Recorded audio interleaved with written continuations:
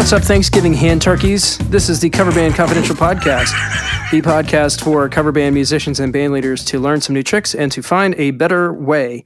Here in Atlanta, Georgia, I am Adam Johnson. And here in Greensboro, North Carolina, I am your Thanksgiving hand turkey, Dan Ray. How's it been going, man? It's been a little bit. It has. We haven't spoken in a while. We're both employed humans. Yes, we both have jobs now. Amazing. So we are still podcasting in our pajamas, just on the opposite end of the day. That's right. So you were doing, I think it was product manager is the official title? I am. I'm a technical product manager for a company that makes software in the real estate space. And I'll tell you, it's a big corporate gig. It's 6,000 employees, publicly traded company. And 201, every person I've met is like cheerful and happy and glad to be there and enjoying their jobs. And I can hardly deal. It's amazing. I don't even know what to make of it. So it's pretty great. It's pretty good. It's the end of my second week tomorrow, and I'm happy. It's good. Yeah, I'm wrapping up my first week with a company that is also a software company that is in the live event production industry. So they do like if you see big shows where there's video being displayed on big screens or lyrics on stages and that kind of stuff, that is what they do. And yeah, it's been pretty cool. Seems like they could hook you up. Potentially. I haven't ingratiated myself that far, but they know what I do. I even told them about the podcast. I doubt any of them will listen, but I wanted to make sure everybody knows what's going on. Good. So how have your gigs been since we last spoke? Well, gosh. So I believe since we last spoke, I played Halloween Night with Viva La Muerte, and that was fun. It was an acoustic version of it, which basically means Viva La Muerte without the bassist and drummer, because neither of them could make it. So it was our lead guy on acoustic and vocals, me on electric, playing for the first time the Helix through the PowerCab Plus, and it sounded glorious. Fantastic. And then our fiddler girl and our trumpeter guy and our sax girl. So it's a 5-piece band that's the acoustic version, and it's it's interesting. So that was fun. It was Halloween night, and I wore my Santa Claus shirt. I went as, the Christmas season. I start tomorrow. You can't escape me. Very nice. Yeah. So that was fun. And then the next night, Thursday night, I played the first of our live music Name That Tune trivia nights. Yeah. How did that go? It was freaking packed. The place was crammed and everybody wanted to play, and it was a majorly good time. We learned a lot too, so the couple things we learned. One, on other trivia nights, they limit team sizes to 6, and I didn't know that. So there was a team that had like 12 people on it, and they were at the table right next to me. So I heard them loud and clear when they hit their cowbell. I distributed percussion instruments around the room, which is how you rung in to say you had an answer. Right. So anyway, I heard them very well, and they had so many brains, they had all the answers. So they totally dominated the night. At some point, I was like not accepting their ring in anymore. They'd go to ring in, and I'd say, no, you're handicapped. I'm not doing it. And like, Team Tambourine, what do you got? And I also learned, the idea was it was a mix-up, it was a mash-up of trivia and live music. So we'd do the Name That Tune thing, and then I'd play the whole song because people are there to hear live music. Well, that wasn't, the balance was, people wanted more trivia than that. Like when you told me that back then, it felt like that might be 3 minutes in between questions felt like a long time. Yeah. So I think next time I'm just going to do like a verse and chorus. Because people enjoyed hearing the song, but they didn't need. There were times when I was like in the 4th verse of something. I'm like, why am I even playing this right now? It's strange.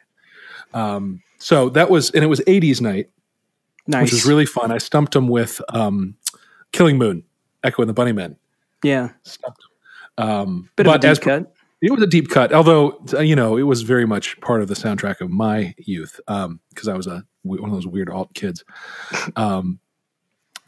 But, things like Purple Rain, they got within one chord. They got Edie Brickell, Am What I Am, the second chord on that one. Doom, dip, doom, doom, doom. It's like, they knew exactly what that was. So it was really fun. It was a good time. Next week, the 15th, we're doing 90s. And there's already a pretty good buzz around that. I don't really know any 90s. I was way deep down a classic rock hole in the 90s. So I'm not, despite having been the right age, I don't really know much of it. So I'm going to have to learn a bunch of 90s, which is cool. I figured out how to do the intro to, the guitar intro to No Scrubs. Yes. So that's fun. Yeah, we do that one. So we're quite versed in that one. Yeah. Good stuff. So yes, it was a good time. Good time. Have you been playing? Yeah. So since we last spoke, I did the 2 shows with Convoy, and actually one of them was Convoy. The other one was the Leonard Skinner tribute. So I actually had to learn a set of Skinner on the Alan Collins side. So I handled pretty much everything I was supposed to, with the exception of the solo for Freebird, which I politely punted to the other 2 guys who had been doing it for the past, year, because I just didn't have it in me. It was a lot of fun. Hadn't played with those guys in a while, and you definitely learn the economics of an 8-piece band playing public dates, though. I think my cut from the Skinner gig, because it was a 3-band bill, was like $25. Yeah. So it is what it is, but it was fun, and I got to play that Explorer, and then we played a members only gig the following week, and I played that Explorer again because why not? And that was when I was a little stressed out about, because it was a private event with 2 subs, one of which we had never played with before, and I had actually never met in person. But we met up probably 2 or 3 days before, and he's like this. He's a guitar player from Brazil who's here on a musician's visa, and was just a complete monster and did a fantastic job. Knew everything really, really well. Had great gear, and like our front of house guy was just over the moon with this guy. So. The gig went great. We had a great time. Everybody played well. Everybody had fun. And that one actually spilled over into potentially 2 more dates, just based on the clientele that was there. So our December's looking pretty good. Very good. Love that. So, yeah. And then we've got, I'm trying to think what we have next. Actually, we're still in the process of chasing down a couple of contracts, and then that'll be it. But we've already got, I think, 2 dates booked for January and 3 dates in February. So we're already kind of, we're looking ahead, as it were. So yeah, wrapping up our promo video, which I've handed off to our bass player, who does video editing professionally and can probably cut this a bit more effectively than I can. So it's great. So since we last spoke, we had that lovely conversation with Mark Donnells, which I had a lot of fun. We hadn't spoken in a while. It was good to catch up with him. And the other thing that happened that I was very excited about is we had our first patron on Patreon. Woo! So Adam, if you are listening, Adam R., I don't want to get, too specific, but big thanks to Adam for throwing his hat in the ring. We are going to use that his contribution to pay for some more storage so that we can continue putting out this podcast. And if you would like to assist as well, check out our Patreon at patreon.com/coverbandconfidential. We would love your support. Thank you, sir. Yes. So this episode is going to be a bit of a grab bag. We're going to use a couple of things that we got on the Cover Band Confidential Facebook page. We got a couple of questions about the HX Stomp. I cannot speak to that yet because I do not have one, but our friend Jeff, who we interviewed a few episodes back, did just get one. And his initial response was, "Can you send me some stuff? I don't like it." So I sent him a couple of presets and some impulse responses to see if I can turn his frown upside down. But the thing with any piece of gear, it might not even be specific to modelers. It's just the fact that presets suck. They do. And, the head of Line 6, who's very active on social media and very active in a lot of user groups and does amazing customer service over web forums and stuff, like just unreal, this dude. agrees. He says presets suck. Our presets suck. And why that is because somebody built those with a guitar that's not yours and ears that aren't yours. And most importantly, probably fingers that aren't yours. But, a different guitar with different pickups coming out of different cabinets into different headphones. It's, different PAs. There's just no way you could make a preset that is dialed in for you the way your gear has been over however many years you've been using it. And, exactly. So you really got to get into these kind of things and mess with them and mess around with them. I mean, it's a really common thing that people spend, on a full bird Helix. It's what, $1,400? Yep. And bring it home and unwrap it and be all excited and plug it in. And then it sounds mushy and flabby and fizzy. And well, okay. But when the dude at Line 6 built that, it didn't. It's just, your gear's different than his and you got to work with it some. Yeah. It's really, really, really common that people are disappointed with them right out of the box. So speaking of the Helix, I got to use it as a straight up pedal board through an amp on that Skinner gig. And I was absolutely just pleased as punch. My rig sounded great. Like our other guitar player was standing next to me and he's got, he's got an incredible, hand built amp and fancy board. And he was like, man, that sounds great. And he's a total gear snob and a tone snob. And even he was impressed. So good. Yeah. I felt good about it. And tweaked a couple things, and I've got a few new patches. And the other thing I've got coming up is actually got a church gig, which I have not played in a little while. So I've got a couple of presets that I need to tweak for worship. And for those of you guitar players out there who don't know, worship music is kind of now its own genre as far as guitar players go. Lots of resources, and there's a certain kind of sound and aesthetic that particular kind of music goes for. And so that'll be a fun exercise over the next week or two while I'm preparing for that gig. So, yeah. I hear a lot of people playing clean with a lot of reverb and delay and sort of etherealness. But then there's also some good crunch. There, people use real distortion and stuff in prayer and worship settings. And yeah, it really depends on the material. So I'm doing I'm doing an event in our in the church's middle school environment, which typically is more of like a rock show. You can actually jump and have a good time and kind of crank it up a little bit more. So it should be interesting. I haven't gotten the song list yet, so that's really going to determine what I'm planning on doing. But yeah, But it is a cover show, right? You get a song list, and you're covering popular Christian artists, and that's how that is. Yeah, you'll get a reference track. If depending on the release and what it is, you may actually get isolated tracks so that you know exactly what to pick apart. I'm doing lead, which lead guitar in worship music is it's not what it sounds like. You're not ripping anything out. It's actually easier to pull out because it's the most obvious stuff that you're hearing. And the other good thing about worship music is that there's a really huge online resource community. So as soon as I get those songs, I'm heading straight to YouTube. Odds are there's already somebody who's picked it apart, and they're like, here's guitar 1, here's guitar 2. We're using this amp with these pedals, with these settings at this whatever, and we're playing a telly through a whatever. So it'll be it's a pretty easy plug and play kind of gig. So, and it's fun. It's a different set of muscles.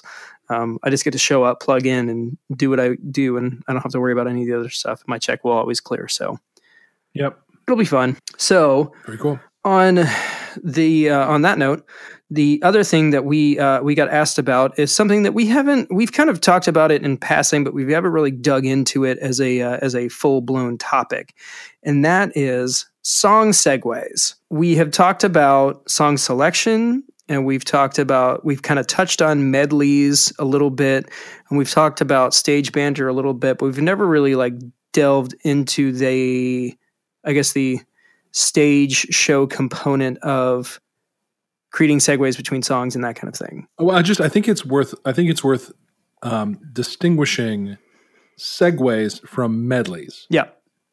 First of all, so medley is it's a designed thing built of different songs that work together, and you sort of weave them in together. Mm-hmm. Right? You go from one to the other without stop, and that's really that's the thing that's in common between segues and medleys. A medley probably returns back to its starting point, because so that it's clever. It brings you back to the song that it started on, so you know it's a medley. A segue is really just a way of moving in linear space across a song list. Yes.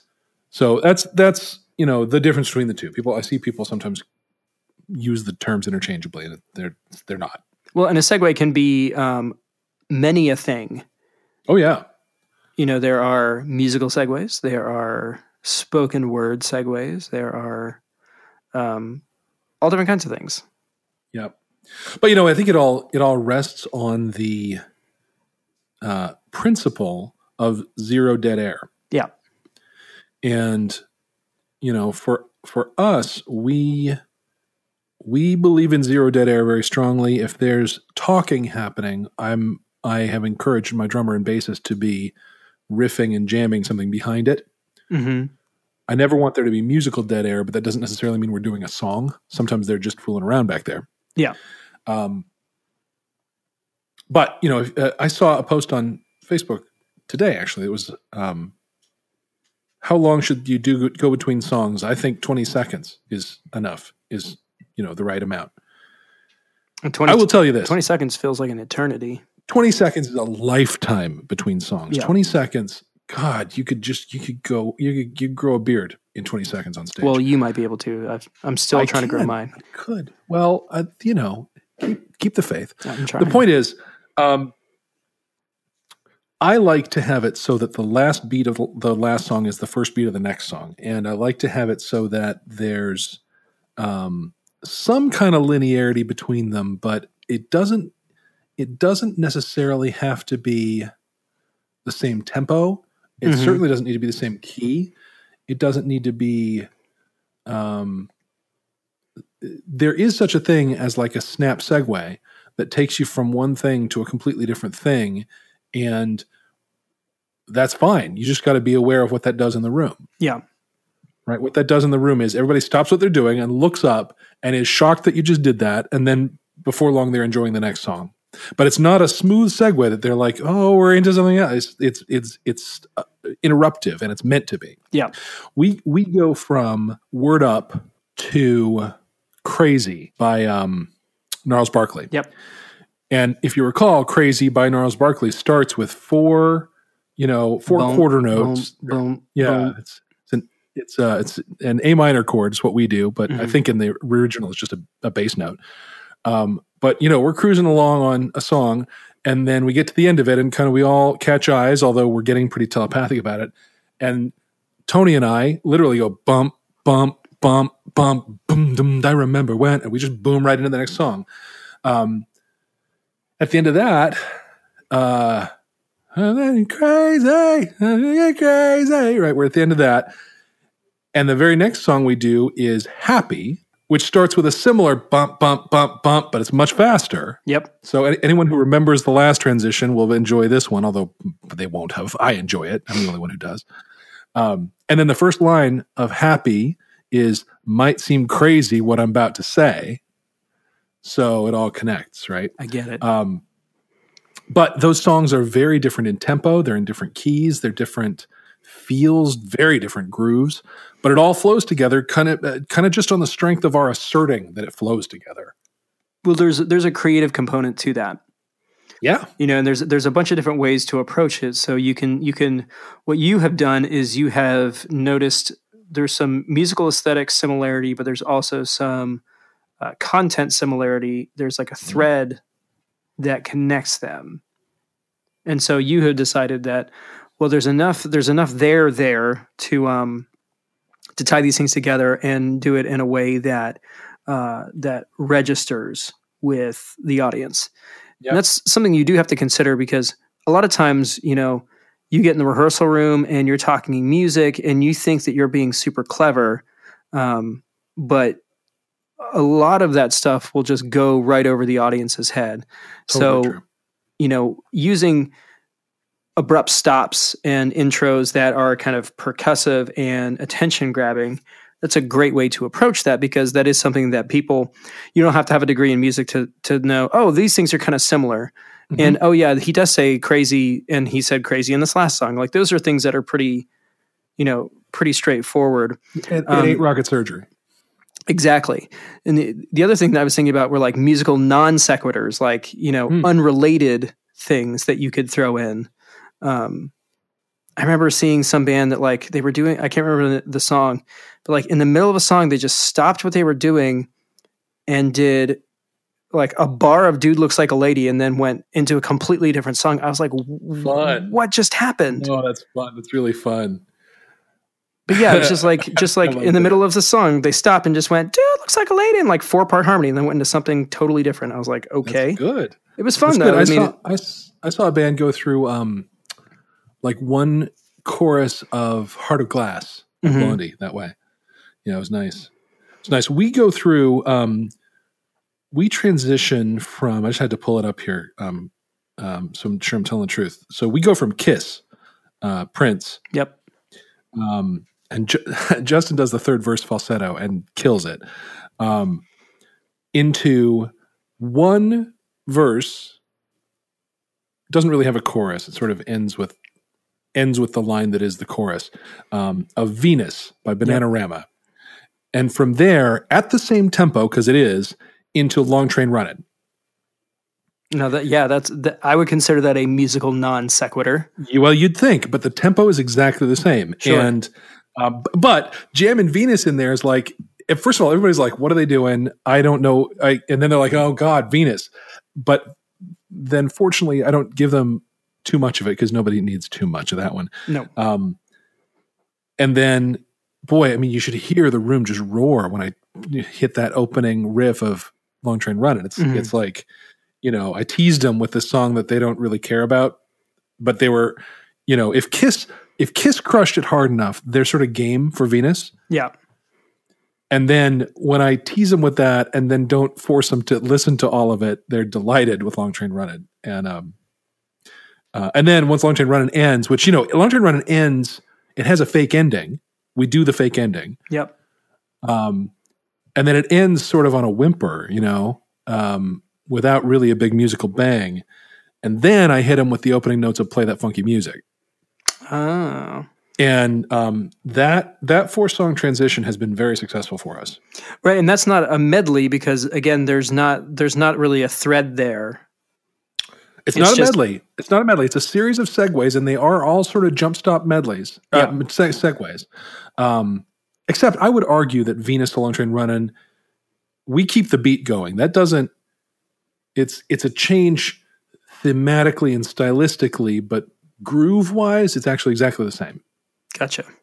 So it's not as jerky as you expect, but I've played with your expectations the whole way through. So there's that. So yours is more of a psychological manipulation approach. I am all about I'm getting in your head. Man. So we've got one full-blown medley, which is like a Madonna kind of retrospective. And that is one where the tempo stays the same. The keys are all over the place.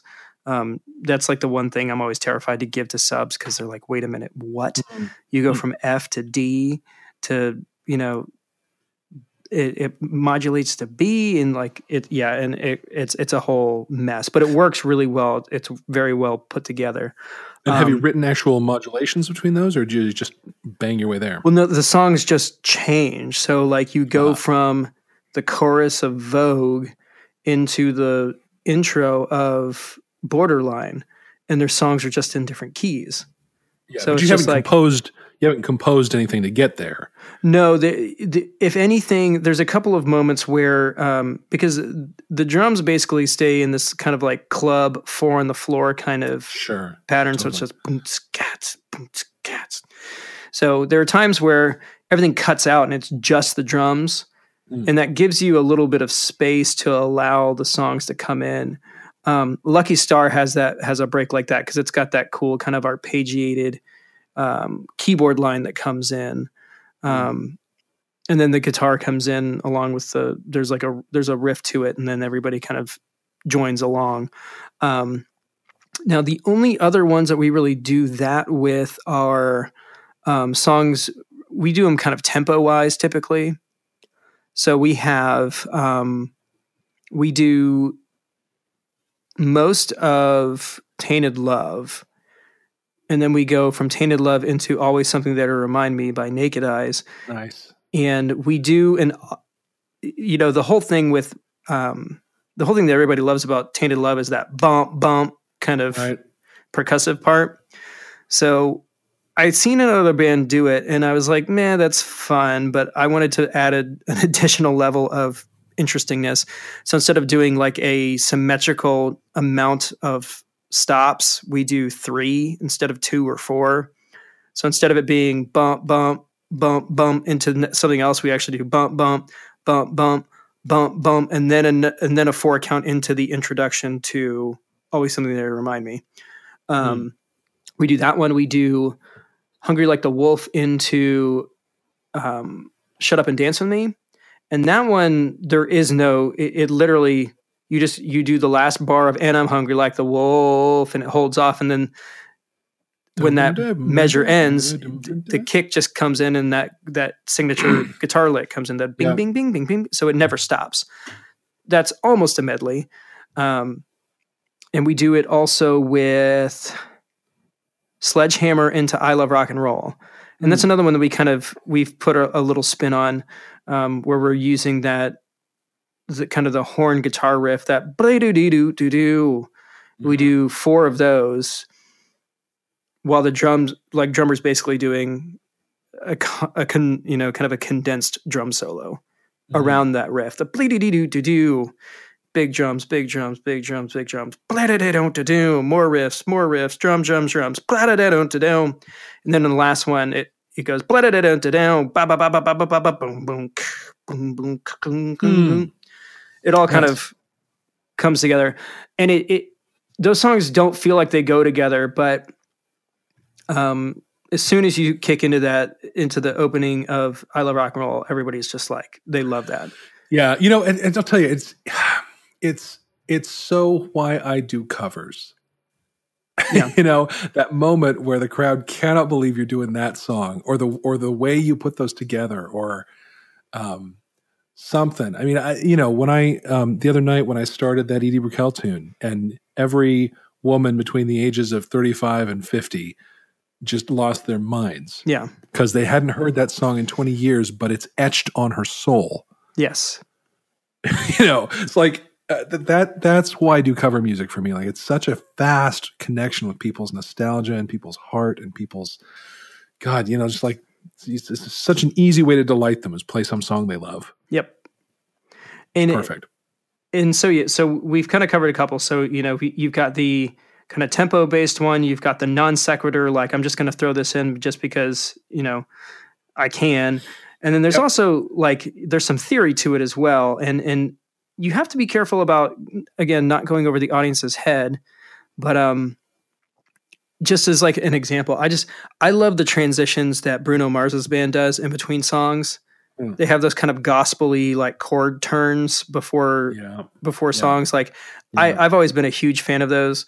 And if you know how to do it correctly, you can really, you can drastically improve the production quality of your shows by implementing these kind of quick, I would say clever musical moments that aren't too showy and aren't, again, kind of nerdy. Yeah, you have to be pretty deep in the jazz theory to pull that sort of thing off. Yeah. Lots of sixes and... Yeah, modulations and chord alternations and things like that. Now, there are also ways to mash up songs or we haven't even gotten into mashups, really. Well, yeah, it's a whole other thing. I guess we're headed there because I was going to say, there are ways to do that based on chord pattern similarities. Yep. And that is really how you do a mashup, is you find similarities that are there in songs, and you layer the songs on top of one another. Band I used to play with does a bunch of those. When I was with them, we did one that was, we started out with Breakdown. Yep. On Petty, and then we just worked that A minor GF thing. So it was All on the Watchtower, Don't Fear the Reaper, Rhiannon, just anything that had a G minor, A minor GF. Yeah. And then we used the A minor GF on our way into Carry On My Wayward Son, and we played out the rest of Carry On My Wayward Son. In my opinion, the greatest classic rock song ever written. Really is fine. And if you're going to play it in your band, just plan for it to take a month, because there are a lot of little riffy parts that seem there's very little repetition structurally. There are only so many riffy parts, but they're put together in all sorts of different patterns, and it's to get it right takes a lot of coordination. But it's a good, and then we would end the last chord of Carry On into the last chorus of Breakdown. So we'd go back to Breakdown at the end, which is what made it a mashup. But in the middle of it, the three of us who were lead singers would be singing phrases of All Along the Watchtower, Rhiannon, and Don't Fear the Reaper, sort of all on top of each other. Mm-hmm. And it was nice. It was nice. So talking about mashups, the one that we started doing with Fanny Pack Friday is Semi-Charmed Life. And you do the intro to Semi-Charmed Life with the doot-doot-doos. And then when the verse kicks in, you start doing the first verse of All-Star by Smash Mouth, because it lines up perfectly. So what you do is you go in, you do the intro to Semi-Charmed Life, you do the first verse and chorus of All-Star, and then it kicks right back into the doot-doot-doot, and it fits perfectly. It's just a clever little thing. It's a lot of fun. And talking about medleys and that kind of thing, my old classic rock cover band from like high school and college, we were called Alf and the Frat Guys. Terrible name, fantastic band. Yeah. But what we used to start off with, Dream Theater did a live album, probably mid 90s. They had a song called The Big Medley.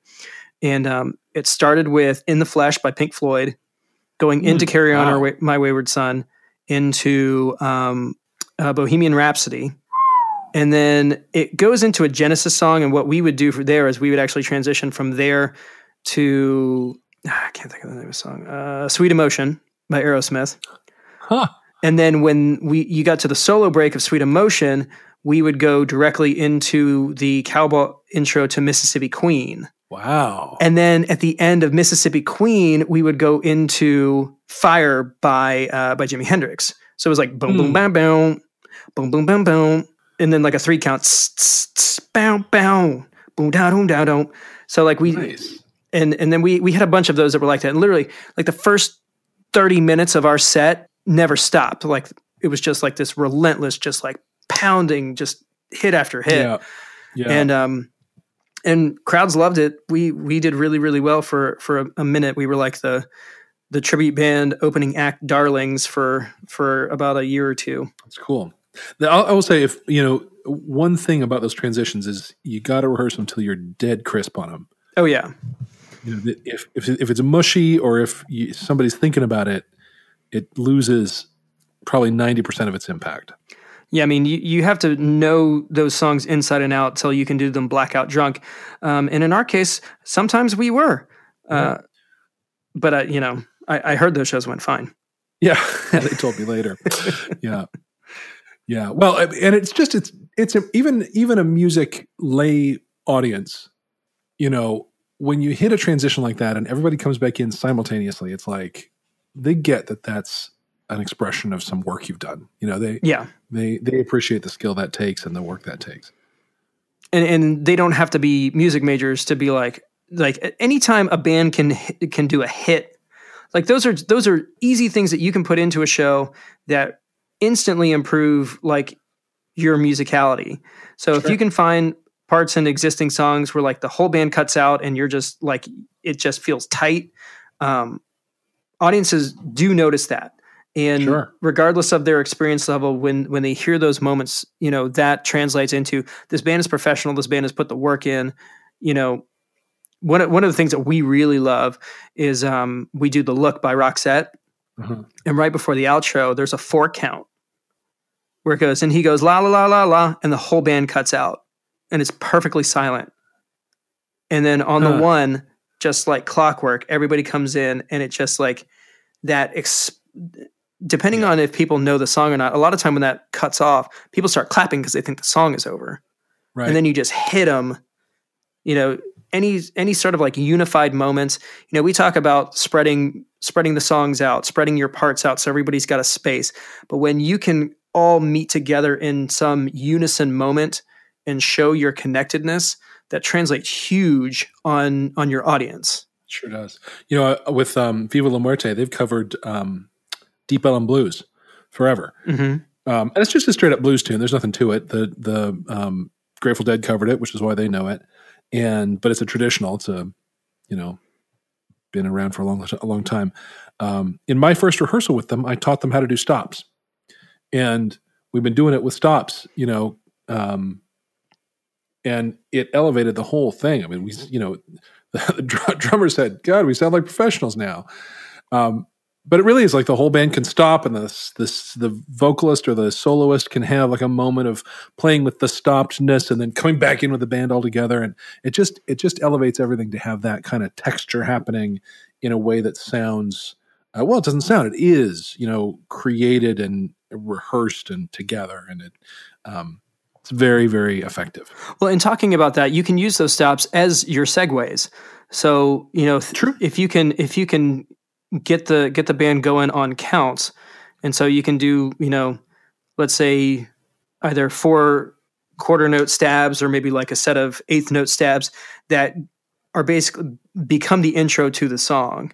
And we're talking about, here's things that we've done, and here's some things that you can think about. And if you're struggling with the coming up with ideas, you don't have to come up with anything. No. My suggestion would be go online, search that, go to YouTube, put that song that you're looking to cover live in, and either the original artist has put their own spin on it, a number of cover bands have put their spin on it, another really popular band has put their spin on it. Like we do that a lot, where we do kind of contemporary covers of those 80s songs. Like we do the Ataris version of Boys of Summer, just because it's more fun for us to play that way. And the same goes with, we do 99 Red Balloons. We do the Goldfinger version instead of the Nina version, because it's metal and it's way faster, and there's like really cool, like slow stops, and it really chugs. We do the Marvelous Threes version of Always Something There to Remind Me, which is all guitar. There's all different kinds of ways of going about that. And, good artists create, but great artists steal. There you go. I didn't come up with that phrase, so I can say that, not feel bad. You were a great podcaster, because great podcasters steal. It's true. And I've been listening to so many podcasts recently. I've got so much to steal. But it's all true crime. I don't really know how to translate that over. No, it's been all politics. Yeah, I've been digging into that a bit as well. But luckily, the midterm's over, so we can focus on hopefully more important things, or more interesting things, or less divisive things. Hopefully. Yeah. Like segways. But not well done. But not Segway scooters, because everybody agrees that those things are terrible. Unless you have one and then you're smug about it. Yeah. I remember one of their guys, he was like, this is going to revolutionize transportation. I was like, is it? It was going to be the whole new thing. Didn't he fall? And then he fell off a mountain on one. He did. He died. Yeah. And on that note, talk about a non sequitur. Good night, kids. Yeah. Just a guy in a Segway falling off a mountain. You don't want to fall off a mountain with your Segways. You want to make sure that they're tight and that you are prepared. Are rehearsed and ready to stay on the mountain. Absolutely. But yeah, talking about fun ideas for covers and stuff, if you have never checked out the BBC Radio 1 series, they have this deal where they bring big bands in and make them do cover songs. There's some really interesting stuff in there. Just like bands that you know and love doing songs that you would never imagine they'd ever do. That sounds like fun. What's it called? The BBC does these. It's one of the Radio 1 sessions that they always do when they bring bands in, and they'll do some of their own songs, but I feel like it's a requirement that they have to cover another song. Like I remember seeing like One Direction cover Torn by Natalie Imbruglia. Like just kind of random stuff. And there's a bunch of them out there. I'm trying to think of some other ones, but I've seen some really creative takes on some songs. So if you're hurting for inspiration, check that stuff out. Well, this was a lively conversation. It was. We segued all over the place. We did.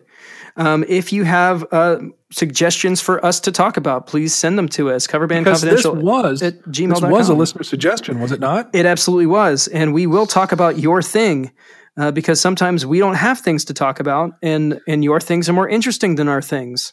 We get to about the middle of the week and we're like, Adam, what are we going to talk about? And we're like, I don't know. I don't know. Has anybody suggested any topics? And, my brain has been fried all week. I've been doing mine too. I've been doing knowledge-based migrations from one help desk platform to another. That was my first week assignment.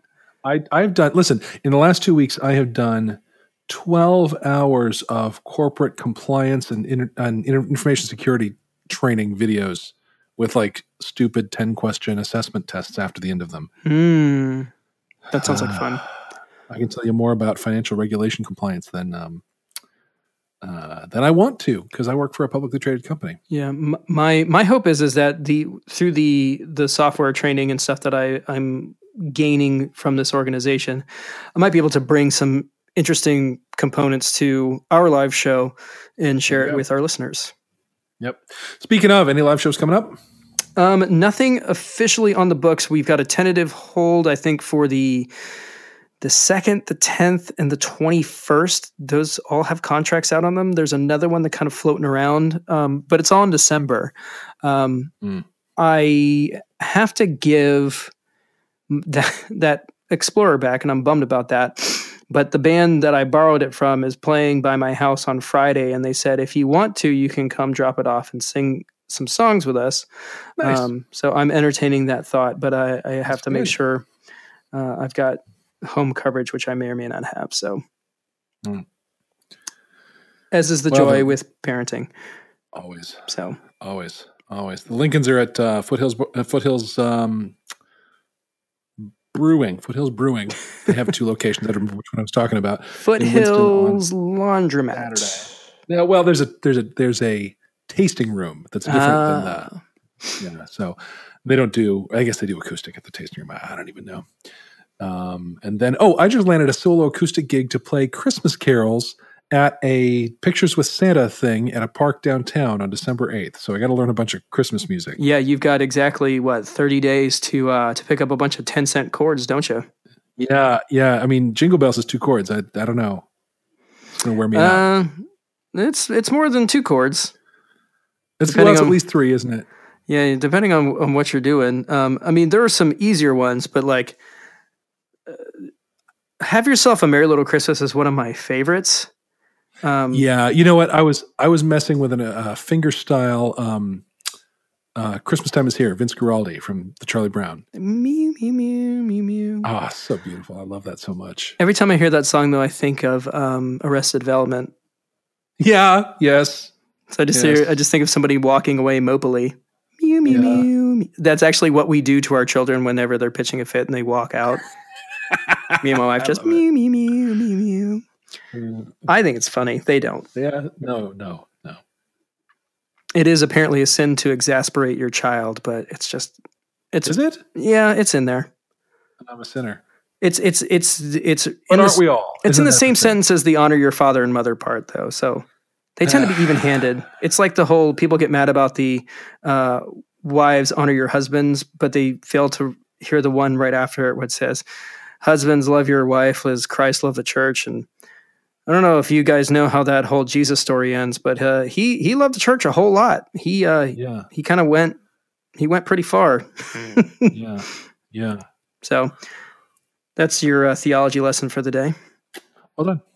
Good stuff. Well, I will go ahead and call it for this week. From Atlanta, Georgia, I am Adam Johnson. From Greensboro, North Carolina, I'm Dan Ray. And you have been listening to the Cover Band Confidential Podcast, episode 30. We did it, you guys. Boom. Have a great week. And follow us on Patreon.